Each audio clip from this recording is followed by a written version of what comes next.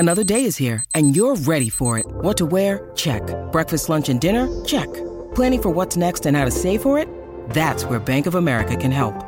For your financial to-dos, Bank of America has experts ready to help get you closer to your goals.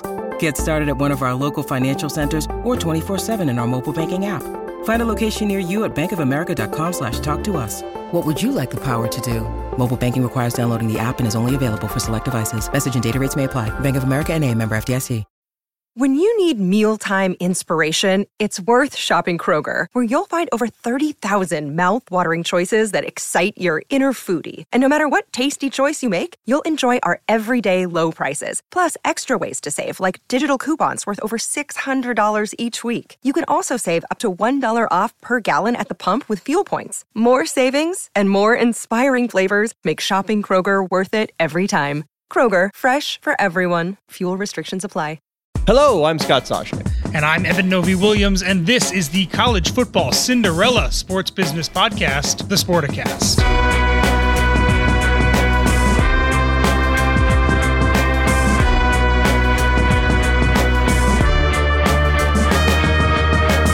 Yeah, like anybody, Eben, who used to be at Syracuse University cannot be termed a Cinderella. I mean, John Cunningham, the AD at Cincinnati, is our guest. And if you look at his resume, Syracuse University is a nice 2-year stint there. I'm 88 to 92, Newhouse graduate, John. So why don't you give me 2 seconds on all the fun you had at snowy Syracuse? Well, it was only 1 year at Syracuse, but we really did enjoy it. My wife and I and our twin boys moved to Syracuse, moved to Manlius, great suburb of Syracuse. And, we really had a great time. And it does snow, but, you can handle snow. I spent some time at Minnesota as well, and the cold probably got to me a little bit more than the snow did. So there's beautiful parts of upstate New York, and we got to discover those in my 1 year, and we made a NCAA run to the Final Four with Coach Boeheim. That was just fantastic in 2016. So it was a great year for myself and my family up there. Now, for people who aren't familiar with the geography, just to the west is Lake Onondaga. And it's not just the regular snow pattern, but you get the lake effect snow almost all the time. One time I hit on 81, was going north to visit a family member up at Fort Drum. I made it about 6 miles north, and all of a sudden, the troopers were across the highway saying, "That's it." Snow went from 3, 4, 5 inches to a foot plus. I mean, that's just how it happened up there. But they were really good at getting rid of it. So if you live there, you sort of just get used to it. And I would walk to class in my boots and my shorts, and so what? Get out there and do it. Amazing what they could do moving snow up there. It was absolutely incredible. Speaking of amazing what you can do, you've got a pretty big football game coming up now. At our time of recording here, the Team USA junior hockey team just had to forfeit a game because of 2 positive COVID tests. How in the world do you keep a team of 60, 70 folks, ages 18 to 21, safe and in sort of a bubble at this point? It seems like a Herculean task to try and keep a team COVID-free right now. It's very difficult. And certainly this is a strain of COVID that is highly contagious. And so we understand that. But we have a great medical team here, and we're listening to our medical team. We've certainly dialed back the events that we're doing here and some of the things that we've got going on surrounding the bowl game. But we're doing everything we can and trying to stay healthy. And so far, so good. Knock on wood. I was going to ask what changed kind of in the past 2 weeks, let's say. We had Bill Hancock on the show 2 weeks ago. We asked him about Omicron. This was kind of before everything really slowed down in sports. He wasn't all that concerned about it. You guys have known you've been in this game for a little bit now. What did you guys kind of change about the original plan to make sure that you were being extra safe, given the fact that the virus changed as well?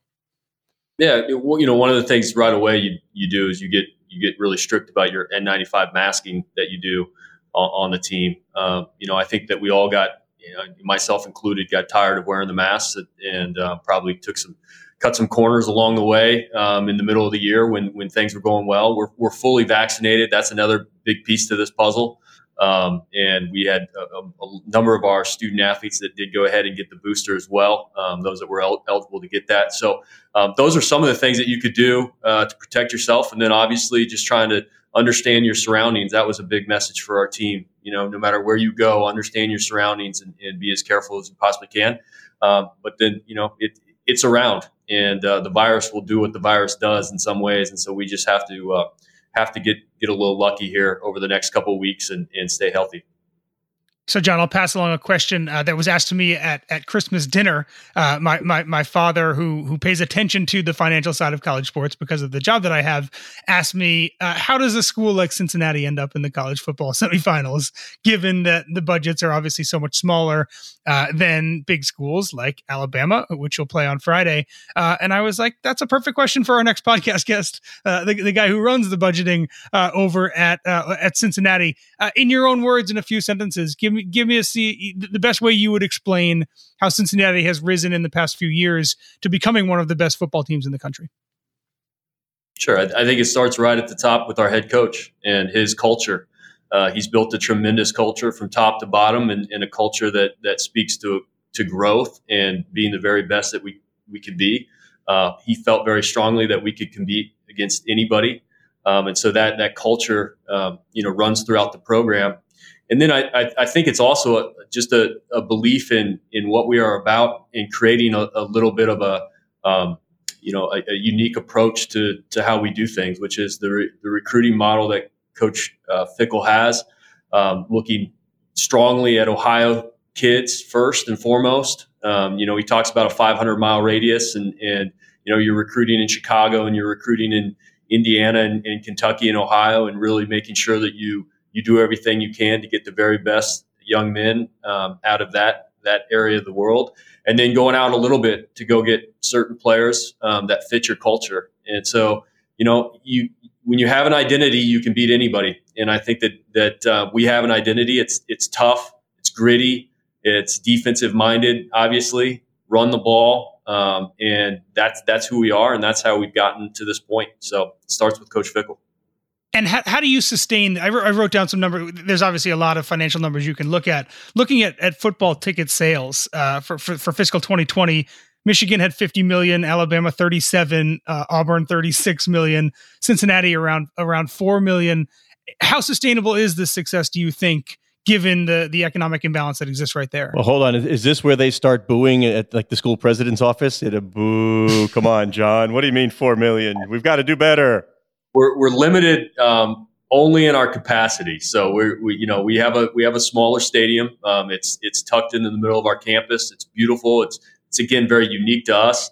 But it's not 100,000 seat stadium. And so we were selling out games. We had one game that was not a sellout this year. We're almost completely sold out into next year. In fact, we've started a waiting list for the first time I think ever at our university. So we're certainly going to continue to grow and find ways to grow, but we are a little bit limited in the capacity of historic Nippert Stadium.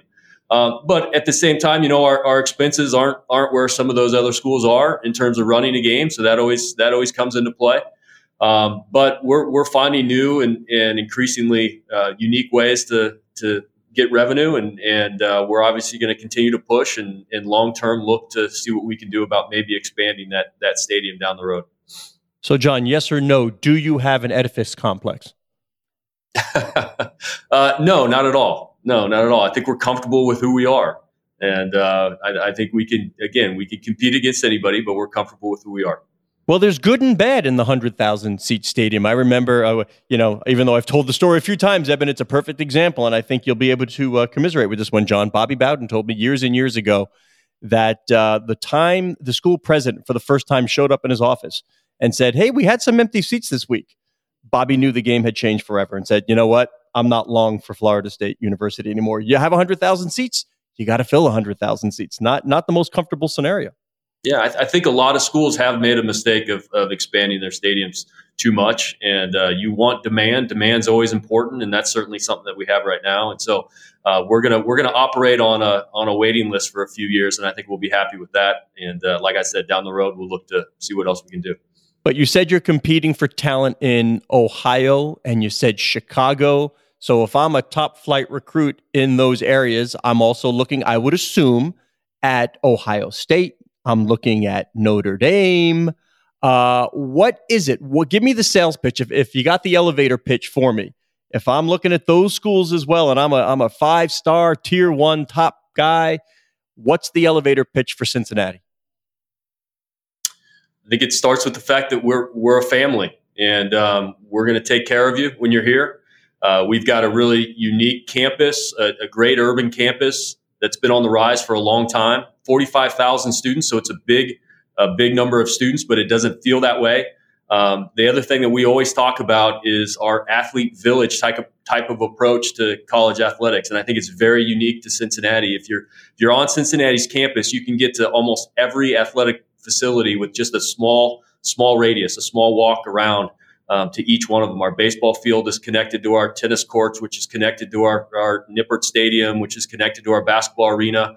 And then we have the Lindner Building, which houses all of our sports in one 8-story building. It's a beautiful structure, and it just does create a family atmosphere. And I think our student athletes, when they leave, really feel that.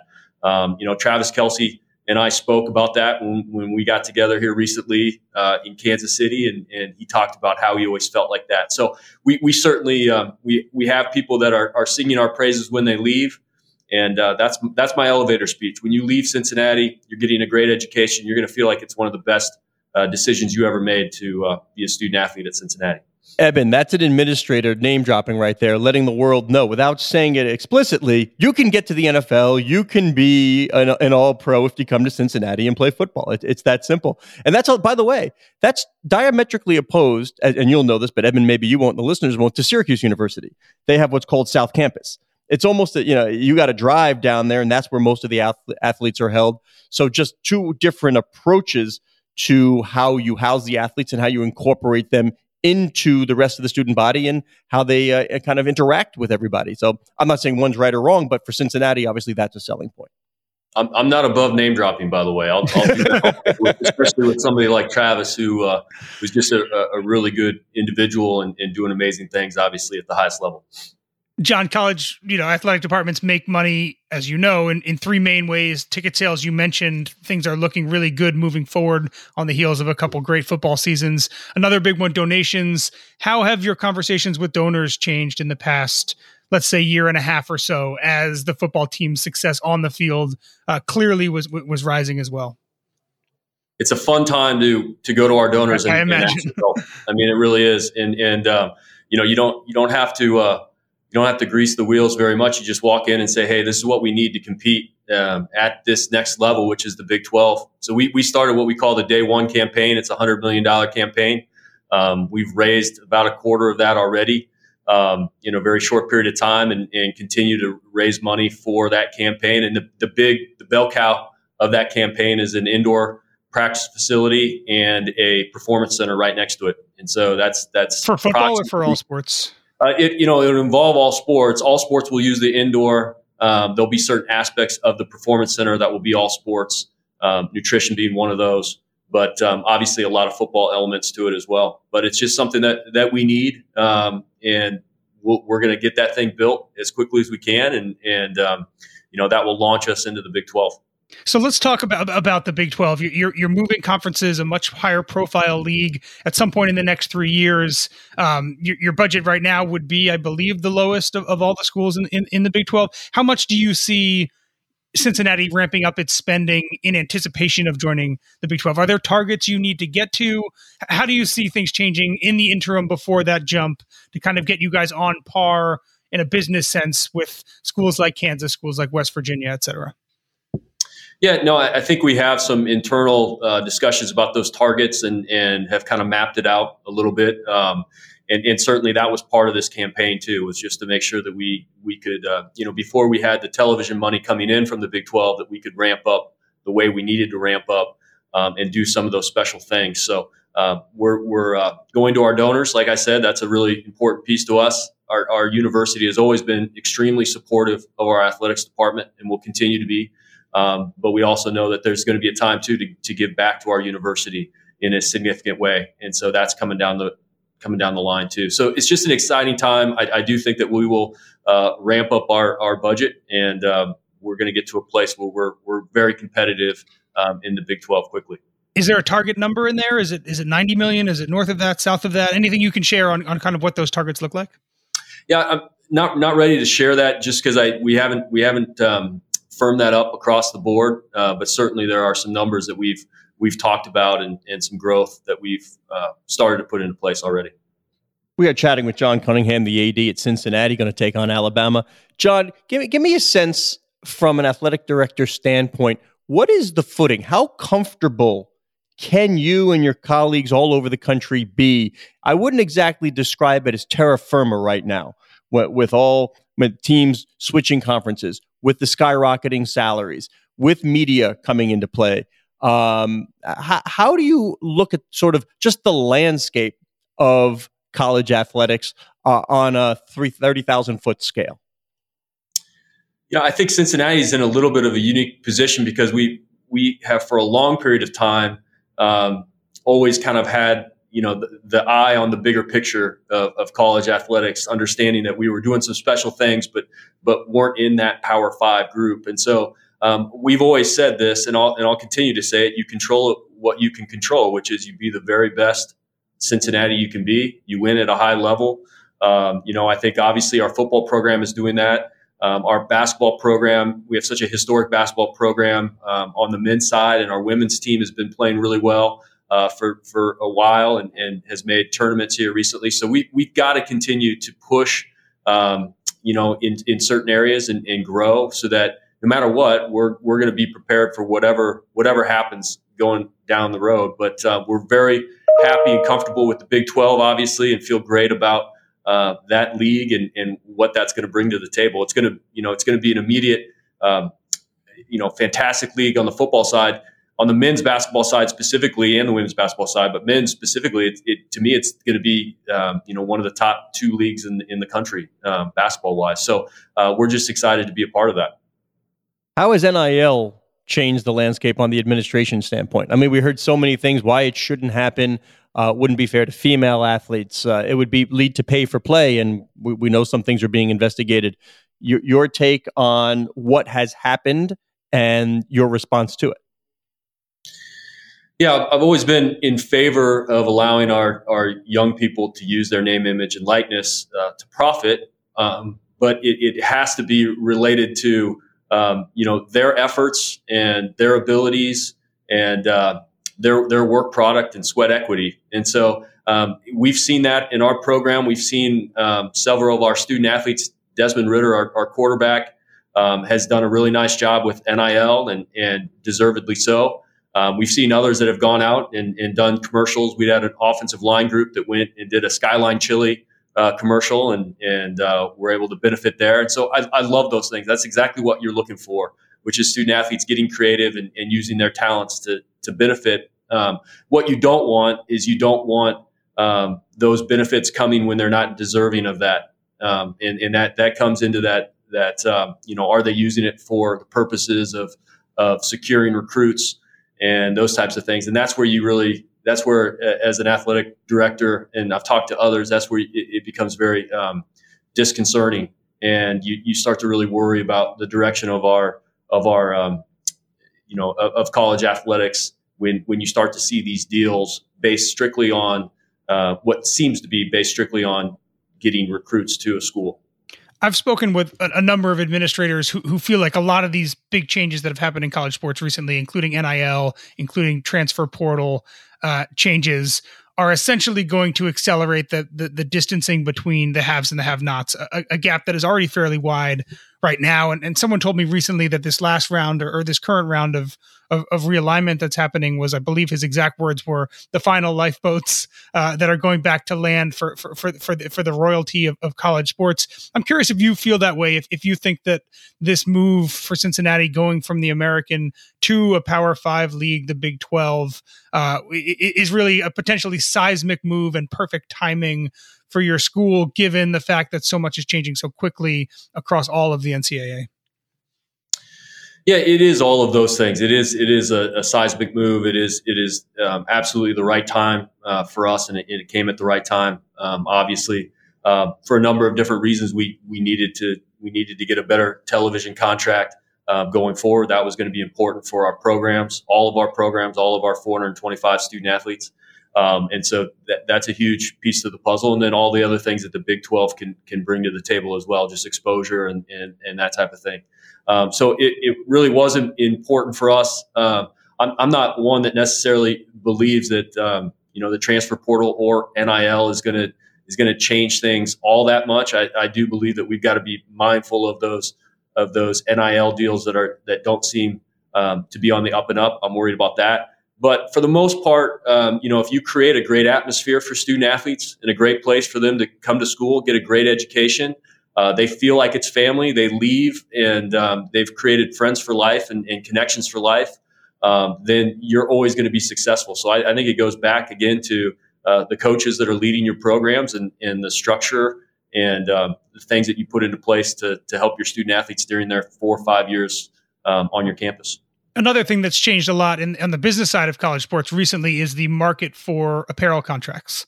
And you guys are kind of in a unique position there.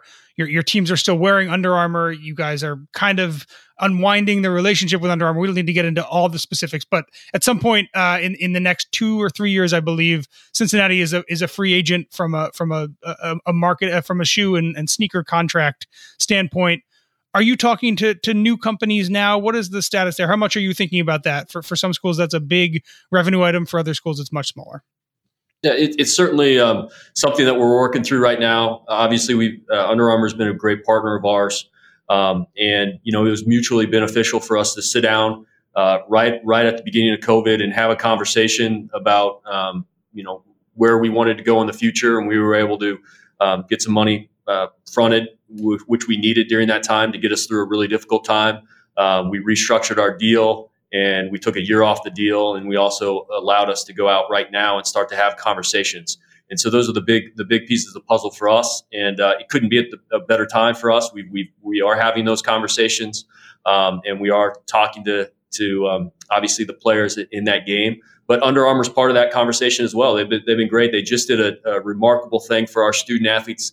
As we left for the Cotton Bowl, they had this presentation of drones and fireworks and unbelievable gear that they gave to our student athletes going into the bowl game. So again, a great partner, and we're still partners with them, but we've got a contract ending here soon, so we're going to go test the market a little bit. And what's your level of optimism on that next deal? On one hand, as you said, this is probably you've never been a hotter commodity, I think, in that world. You're about to join the Big 12. You have one of the best football teams in the country. All of those things are things that companies like Nike and Under Armour care a lot about.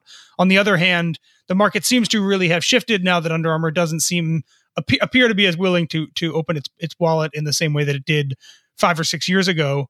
How do you kind of balance those two things? One, obviously very optimistic, and then one maybe slightly more pessimistic in terms of just the timing. Yeah, you certainly have to understand, the deals that are being done and the marketplace, and so that comes into it. And it does appear that the marketplace has shifted over the last few years. That's a reality. But at the same time, for us entering into the marketplace, we have to feel like we're in the very best position of almost any school in the country, in my opinion. We have so much growth potential. We've proven ourselves on the national stage. And we got great colors. We're in a great city, and people like the Seapaw. So I feel like we're in a great spot to go out and secure a tremendous deal going forward. I love that. And that, Eben, who would really think on that topic, and we're talking grand scale business of sports, your colors matter, your logo matters. I mean, would you be willing to UNC see Oregon? Might, yeah, UNC. But you see Oregon, they had almost a new design every week. Because obviously the affiliation with Nike, we get it, but they had the fluorescent and what's cool, what's hip. I think it's sort of accelerating the creativity. And everybody in pro sports talked about this time as one of acceleration on the sports business standpoint. What has been accelerated in collegiate athletics in terms of business of sport? Well, the obvious one is the television contracts. That has certainly been accelerated over the last 15 years, and we've seen that. And so that's why it's so crucial that you find yourself into a conference that can secure a top-notch television contract, which we have done. That's one for sure. I think the NIL space is the other big one in college sports that will continue to accelerate and we need to understand it. We need to help our student athletes navigate that world. And so that's going to be something that we continue to watch and monitor. All right, John, you can tell me if I'm crazy, because lots of people do, including Eben. But one of my predictions, and this dates back to the time, I don't even know how many years ago, when Bain Capital tried to buy the National Hockey League. The NHL was in the middle of a lockout, and Bain came in with a $4 billion offer to purchase the entire league, every team, and take it as a private enterprise under private equity's header. I am guessing, if someone was asking me long-term prediction, I don't have a timetable, but that one day there will be 2, 3, 4, 5, whatever, private equity firms circling collegiate athletics, looking to grab the top 50 programs, pull them out of the NCAA, and totally privatize the whole thing. Am I absolutely insane, or do you see that, you know what, I don't say no to anything? I think the last probably year and a half has taught us that it's hard to say no to anything. Although I personally, I don't think that that's the path that we should be going down. I think we have to really understand the value of the education that these young people receive. All 425 student athletes at Cincinnati have an opportunity to get a tremendous education, set themselves up for life. And I believe in that. Some people will be cynical about that. I refuse to be. I think there's some real value in that. I think that they create friendships for life and connections for life. And that's part of the things that we're looking at and really trying to expand our program post-graduation to make sure that we're setting our young people up to be successful in anything that they do. And then they'll give back to our program in a lot of different ways. And so, I still believe in it. I hope we don't go down a path where it becomes private equity firms coming in. I think there's a model here that still works, and it's for people to get together and really figure this thing out, from presidents to athletic directors and others. We've got to figure this thing out in the next few years. All right, John Cummingham, athletic director at the University of Cincinnati. Come on, let's end this with some trash talk in Alabama. Saban's not that good, is he? I know better than that. I saw him in the NFL. It wasn't all that impressive. I don't know. What's the big deal? Well, he is absolutely one of the stalwarts in the game. And his results speak for themselves. So it's going to be a challenge. I know our student athletes are really excited about playing Alabama because they are Alabama. And for the last few years, they've watched them compete for national championships. And so I think Coach Fickell said it right. If you're going to go play in the playoff, why not start with the behemoth and just take on Alabama right out of the gate and see what you can do. And I pray everybody's healthy going into the game, and we can have a great game, and it should be a lot of fun. Are you creating an NFT? Anything for this moment? Anything on the blockchain? The kids like the blockchain, John. I know they do. We've talked a little bit about NFT. I got to get some younger people that can really dive in on NFTs. We just had a conversation about it last night. So I don't know if we're going to create one yet, but I'm sure it won't be too far down the road that we'll be doing all kinds of stuff with NFTs. Free advice. I want no consulting fee at all. If you beat Alabama, John, create an NFT. Okay? All right. We'll jump on that. All right. We'll jump on. All right, John, thanks so much. We really do appreciate it, and good luck. Thank you, guys. Take care. All right, Eben. I'm excited to see these games. I know Cincy isn't the Blue Blood brand name, but I'm excited to see how they fare against Alabama. And the one real takeaway for me here is the N95 masking up. And boy, oh boy, with this virus, I'm hearing every day from friends and parents of friends, oh, my kid, everybody seems to have this thing now. It's going to be really hard to keep these teams healthy. And I'm not going to say shocked, but I would be mildly surprised if there isn't at least some outbreak on, if not one, then more of these teams. Yeah, I think John is probably terrified about that exact thing. I think every time his phone rings or every time the phone buzzes, my guess is he's looking at it and thinking, "Oh man, please don't be the ultimate bad news." And then Wider Scott, he talked a lot, obviously, about joining the Big 12. It's going to be a massive move for Cincinnati. I think he would probably look at what Utah was about a decade ago when they were a really good kind of mid-tier conference college football team. They ended up joining the Pac-12. That has obviously permanently changed the direction of Utah athletics. I think that's probably the model they're looking at, as we would love for this move to do for Cincinnati what that move did for Utah. And that's going to be a lot more revenue and a lot more spending. Didn't say no to the private equity, which I love. And also remember the part about 100,000 seat stadiums are mistakes. In some places, if you're going to build it, you got to fill it. Yeah, but he's got a 40,000 seat one, and I think that's going to get bigger at some point in the future, not smaller. Well, hold the pricing power. Keep it at 40. Demand goes up. Supply and demand. It's a pretty basic principle that I think everybody understands. Maybe go for some premium experience stuff. A premium spot or two. But boy, you don't want to go from 40 to 60 to 70 because then you get the Bobby Bowden knock on the door, right? There you go. All right. He is Eben Novy-Williams on the Twitter at Novy_Williams. I am Scott Soshnick on Twitter at Soshnick. The show can be found at Sporticast, which is soon to be the hub of the Sportico Podcast Network.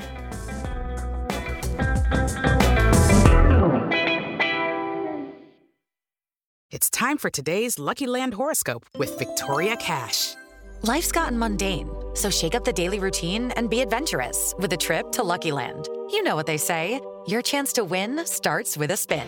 So go to LuckyLandSlots.com to play over 100 social casino-style games for free for your chance to redeem some serious prizes. Get lucky today at LuckyLandSlots.com. Available to players in the U.S., excluding Washington and Michigan. No purchase necessary. VGW Group. Void where prohibited by law. 18+. Terms and conditions apply. It's time for today's Lucky Land horoscope with Victoria Cash. Life's gotten mundane, so shake up the daily routine and be adventurous with a trip to Lucky Land. You know what they say. Your chance to win starts with a spin. So go to LuckyLandSlots.com to play over 100 social casino-style games for free for your chance to redeem some serious prizes. Get lucky today at LuckyLandSlots.com. Available to players in the U.S., excluding Washington and Michigan. No purchase necessary. VGW Group. Void where prohibited by law. 18+. Terms and conditions apply.